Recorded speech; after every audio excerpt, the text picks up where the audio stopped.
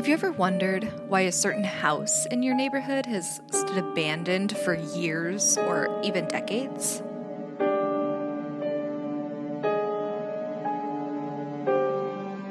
Or maybe you've heard about a terrible murder in your town, but you've never known exactly where it happened.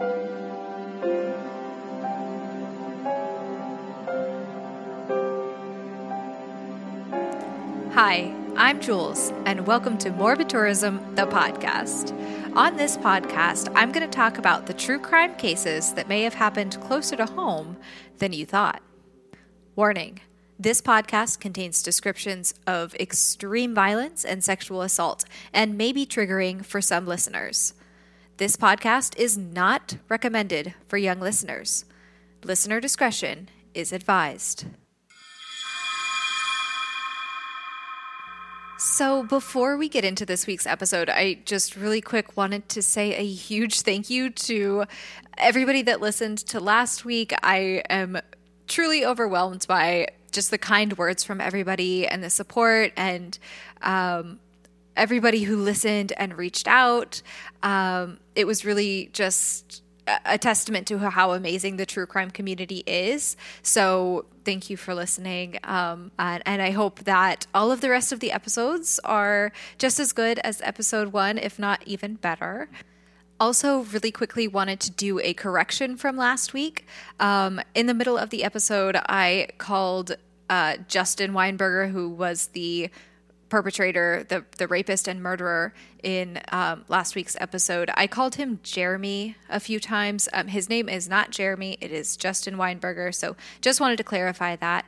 And then I really quickly wanted to do a quick background on why I chose to focus on locations instead of just, straight up true crime cases. I don't know if it makes any sense, but I just think that it is important for us to know about these locations, even though these are awful, awful things that a lot of us wish that we could forget. We owe it to the victims of these awful crimes to remember their stories and remember what happened to them at these spots. So hopefully that gives a little clarity about why I chose to focus on locations. Hopefully that makes sense to some of you. If not, just please enjoy the stories that I tell. Hopefully you learn something anyways. And with that, let's go ahead and get into this week's story.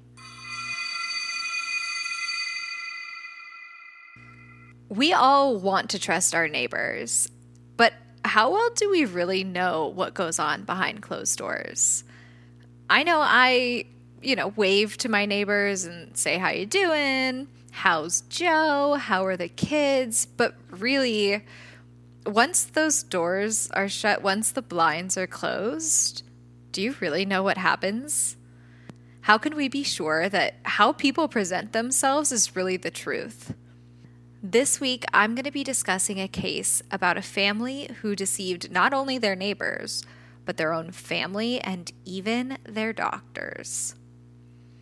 In August of 2005, Hurricane Katrina made landfall and resulted in over 1,800 fatalities, and it displaced over 1 million people. In the aftermath of the hurricane, Habitat for Humanity immediately stepped up to the plate and they started building new houses for families that were affected, not only in New Orleans, but in a bunch of surrounding cities and really all over the country. In one rural area north of Springfield, Missouri, Habitat for Humanity built over 30 homes for families, and the streets in this community had names like Volunteer Way and Hope Road. And Springfield, Missouri, it's actually the third biggest city in Missouri behind Kansas City and St. Louis. So Springfield has a population of just over 165,000 people. So it's not a huge city by any means. And this community that was built by Habitat for Humanity was in a pretty rural area. So the specific Habitat for Humanity house that was located at 2103 West Volunteer Way was built with a specific family in mind. So with this specific family in mind, they had a wheelchair ramp installed in the front. this specific family had a daughter with special needs, and she was wheelchair bound. She was unable to walk. So when Habitat for Humanity was building this home, they made sure to put in a wheelchair ramp just for her. Now, the mother's name was Dee Dee Blanchard, and her daughter, Gypsy Rose, moved in 2008. Gypsy Rose was severely mentally and physically disabled, and immediately the neighbors of this mother-daughter duo saw that they were inseparable. Gypsy could socialize, she could talk to people, but wherever Gypsy was, Dee Dee was close behind. Dee Dee was a single mother, and she was super outgoing and reached out to all of her neighbors when she moved in, and really made a point to get to be a part of the community. You know, she had struggles her whole life, especially with her daughter having these special needs. And so her community really stepped up. The neighborhood would come over and they would help with anything that the Blanchards needed, whether it was just, you know, mowing the lawn or helping out with really whatever they needed. And so they built a fairly close-knit community in this neighborhood, you know, because it had been built by Habitat for Humanity. Everyone in the neighborhood had been affected by some sort of trauma in their past. And so it was a way for them to really come together, help each other out, and start to rebuild their lives. Dee Dee opened up to her neighbors, and she told them all about Gypsy Rose's health struggles. And it started when Gypsy was just a toddler. According to Dee Dee, Gypsy was unable to walk and had the mental capacity of about a child, even though Gypsy was actually in her early teens. Gypsy's father, according to Dee Dee, was a drug addict. He had been out of the picture since Gypsy's birth, and Dee Dee had basically just made ends meet however she could, mostly through contributions from a lot of various charities over the years. So the pair really relied on the kindness of others to get through, and they had done okay. You know, because of Gypsy's disabilities and because of her health, Dee Dee wasn't able to work. She couldn't leave Gypsy alone ever, and they didn't have any family in the area. So really, donations and charities were all that they really relied on. Gypsy definitely had a lot of issues, and one of the major things that was pretty readily apparent was she had lost all of her teeth. She had serious gum disease because of some of the treatment that she had undergone and just some of her various health issues. And so all of her teeth had to be removed and a bridge had to be put in to replace them. Her growth was stunted. She was very thin, and she talked with this very high childlike voice, almost as if her voice had never progressed past a child. She had had almost a dozen surgeries and just had kind of constant ongoing health concerns. There was never a point in Gypsy's life when she was just healthy. There was always something that seemed to come up. Gypsy also loved Disney movies, and so did Dee Dee, and they would watch Disney movies together and had a great time. Gypsy also had a bunch of wigs and Disney princess dresses, so she could play dress up and pretend to be a princess, and it was really sweet. Dee Dee and Gypsy were so close, and they were so close that they even shared a Facebook account. So it was pretty shocking to their friends and their neighbors when on June 14th, a post appeared on the Facebook account that said, quote, "The bitch is dead." So neighbors and friends saw this Facebook post and they were immediately concerned. Obviously, something is wrong. Neither Dee Dee nor Gypsy talk this way, let alone post like that on their Facebook. So they kind of started freaking out, and some of the responses to the posts were wondering if the account had been hacked, or maybe the pair were watching a scary movie and they were posting something in relation to that. But overall, they were very confused as to why this was on the Facebook. A few minutes after that first post, Dee Dee and Gypsy's shared account then commented on the post, and in all caps, it said, quote, I fucking slashed that fat pig and raped her sweet innocent daughter. ... Her scream was so fucking loud. LOL. End quote. After this second comment, neighbors were convinced that something was wrong. This was absolutely not something that Dee Dee would ever post, and they didn't even think that Gypsy would be able to come up with something like that. You know, for someone who has the mental capacity of a child to put something on their Facebook about raping and murder just wasn't something that could happen. So the neighbors tried to go over to their house like right away, and they tried to look into the windows, but Dee Dee had put some tinting onto the windows so that it wouldn't get too hot in the house. And because of the tinting, the neighbors couldn't see anything inside the house. They called the police right away, but the police took a while to get a warrant in order to get into the house. But once they did, they found Dee Dee's body. She was bloody and had been stabbed multiple times while she was laying in her bed. Gypsy, though, was nowhere to be found, but her wheelchair was still at the house.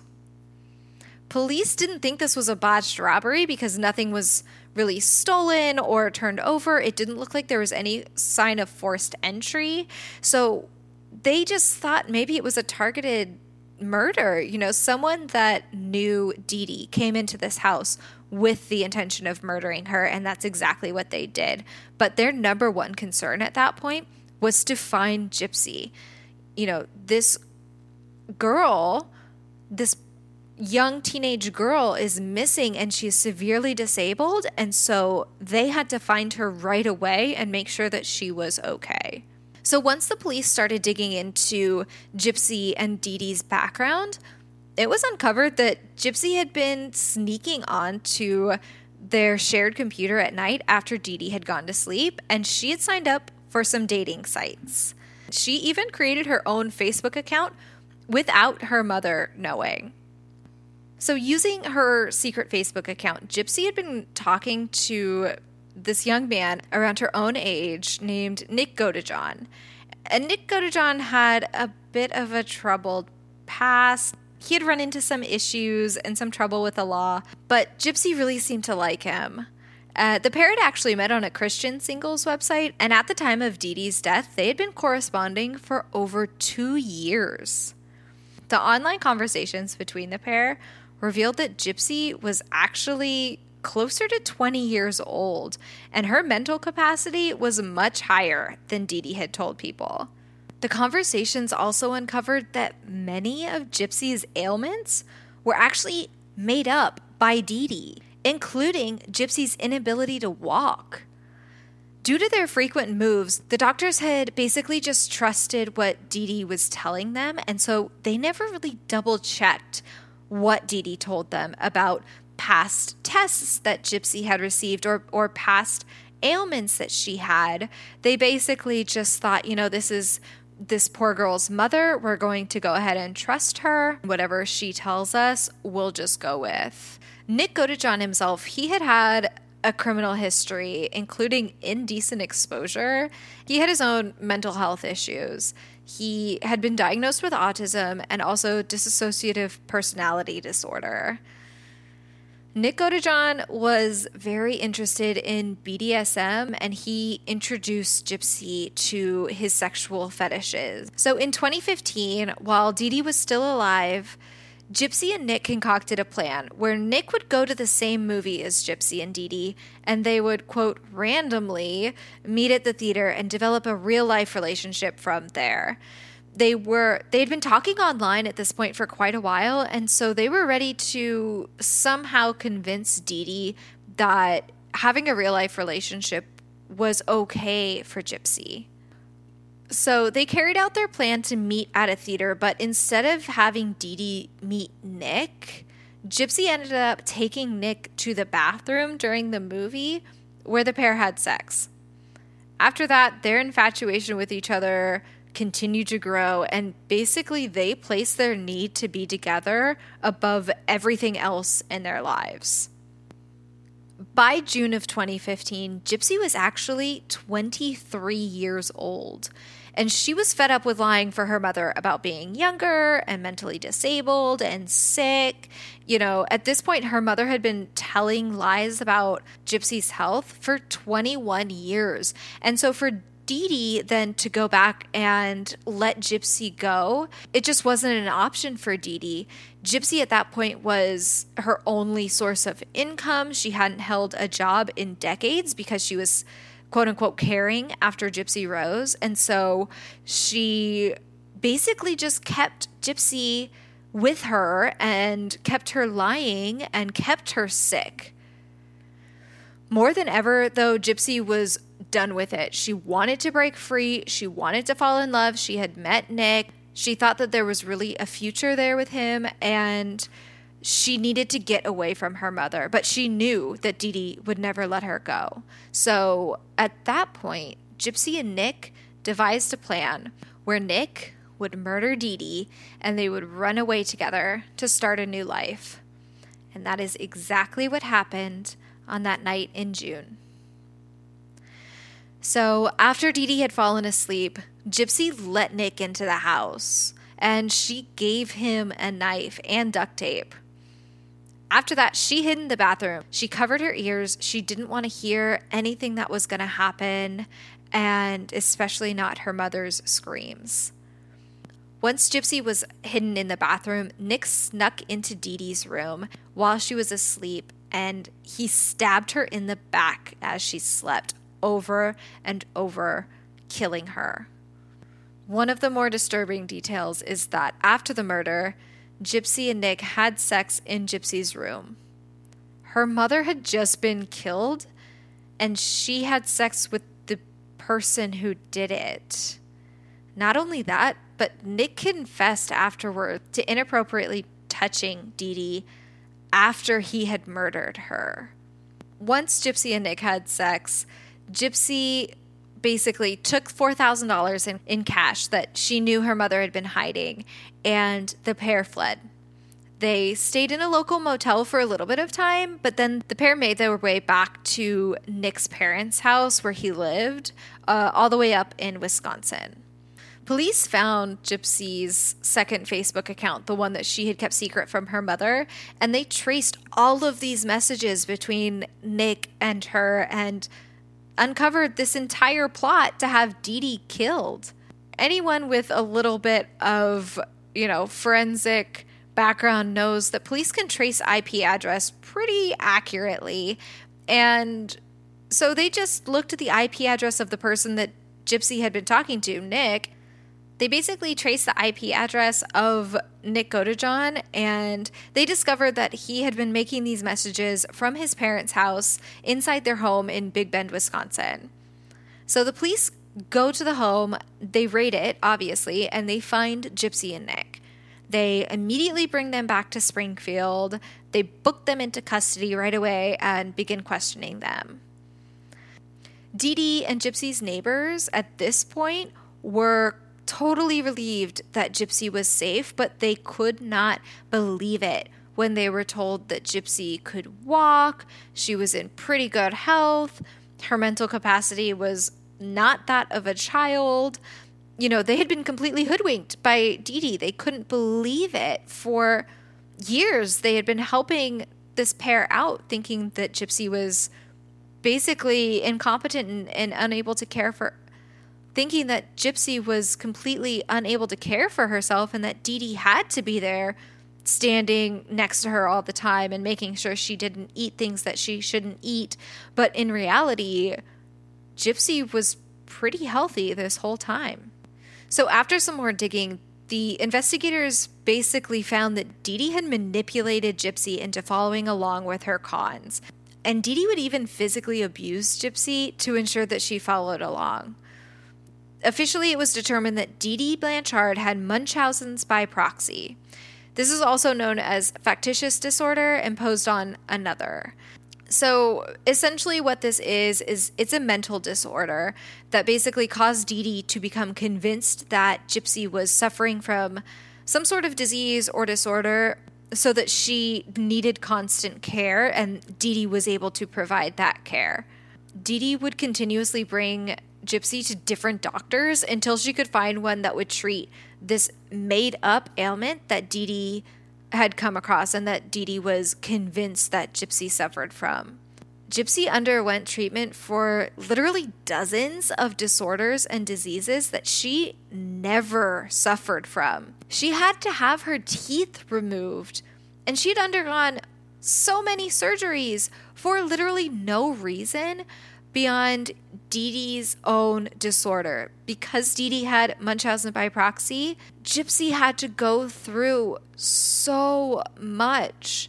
Even for a sick person to have to go through these treatments in order to get better, that's traumatizing in itself. But think about if you're healthy and your own mother makes you go through surgeries and going to hospitals all the time and taking medicine that makes you feel sick to the point that you have to have your teeth removed. It's just awful.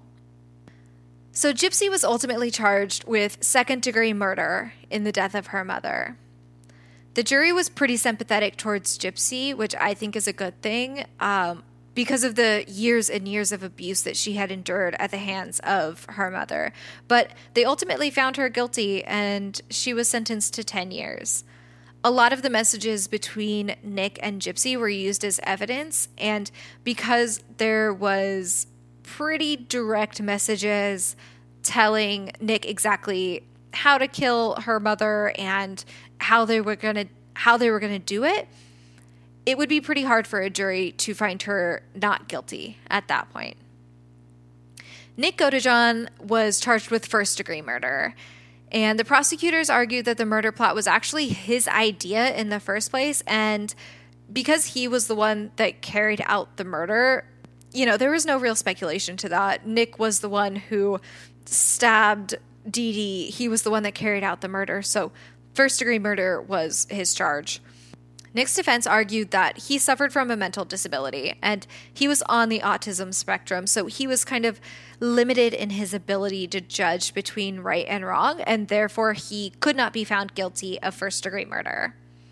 The jury in his case was less sympathetic towards Nick, and they ultimately found him guilty of first-degree murder and sentenced him to life in prison without the possibility of parole. After her death, Dee Dee was not remembered fondly by her family.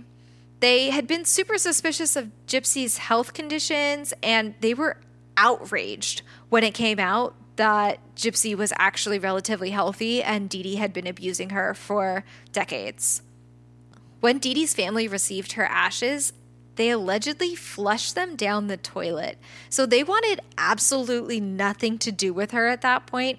They didn't even want to scatter her ashes somewhere. You don't even have to get a headstone at that point. Just, scatter them into the wind. But no, that was going to be too good for Dee Dee. They flushed her down the toilet. Gypsy's father, who hadn't been involved in her life since she was a very small child, was actually able to reconnect with her during her time in prison. In a 2018 interview with 2020, Gypsy said, quote, "I feel like I'm more free in prison than with living with my mom, because now I'm allowed to just live like a normal woman," end quote. Think about that for a second. In Gypsy's mind, prison is more normal than living with her mother. Being in prison is less like a jail than living with her mother.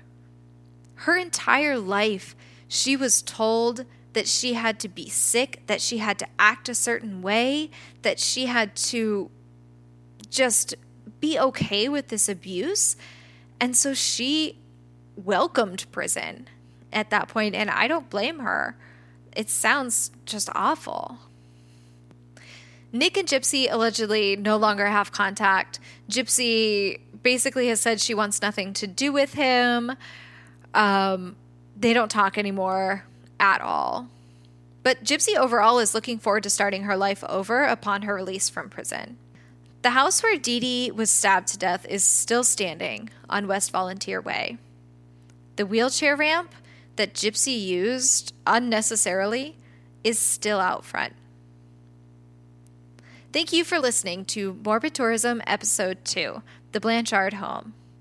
If you like this podcast, subscribe on Apple Podcasts, Spotify, or Stitcher. If you really liked it, please leave us a rating. I would love to hear your feedback. I am very new to this, but I'm having a good time so far, and I hope that you like it. But if there's something that you think I could do better, I'm open to that feedback as well, so please reach out and let me know. I will be releasing new episodes weekly on Tuesdays. Between episodes, you can visit www.morbidtourism.com to learn more about morbid locations. You can also follow us on Instagram at Morbid Tourism. This podcast is researched, hosted, produced, and edited by me, Jules Kruger. Sources for this episode include Wikipedia, Sword and Scale, and Mommy Dead and Dearest.